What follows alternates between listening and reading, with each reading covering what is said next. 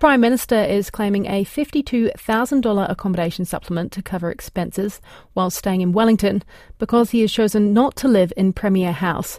Christopher Luxon will claim the payment despite owning a Wellington apartment, mortgage-free, on top of his $471,000 salary. Premier House is the official Wellington residence for Prime Ministers. However, it has long-standing maintenance issues. This makes him the first Prime Minister in at least 34 years to claim the supplement. On the line now is Jordan Williams, the Executive Director of the Taxpayers Union. Kia ora. Good afternoon, Charlie. And Mr Luxon campaigned on reducing public expenditure and ensuring taxpayers get value for money. How do you think this will go down with taxpayers? Well, obviously badly. There will be a lot of taxpayers raising their eyebrow about this.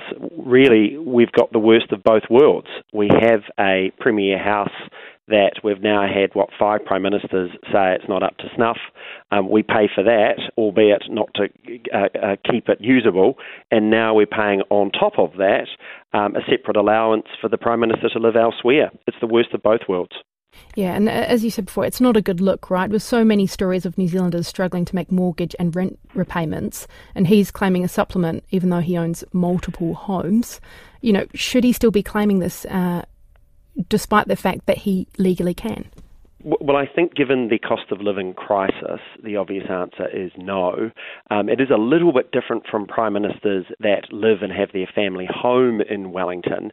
But of course, I come back to what the Taxpayers Union has long said, which is actually it's far better to just pay MPs a straight salary rather than pay a salary and then all these extra allowances and perks on top. And should he be living in Premier House? Well, the difficulty is we've now had 5 Prime Ministers say that the Premier House is not up to snuff, and it was even in Stephen Joyce's book that it's really starting to turn into a national embarrassment.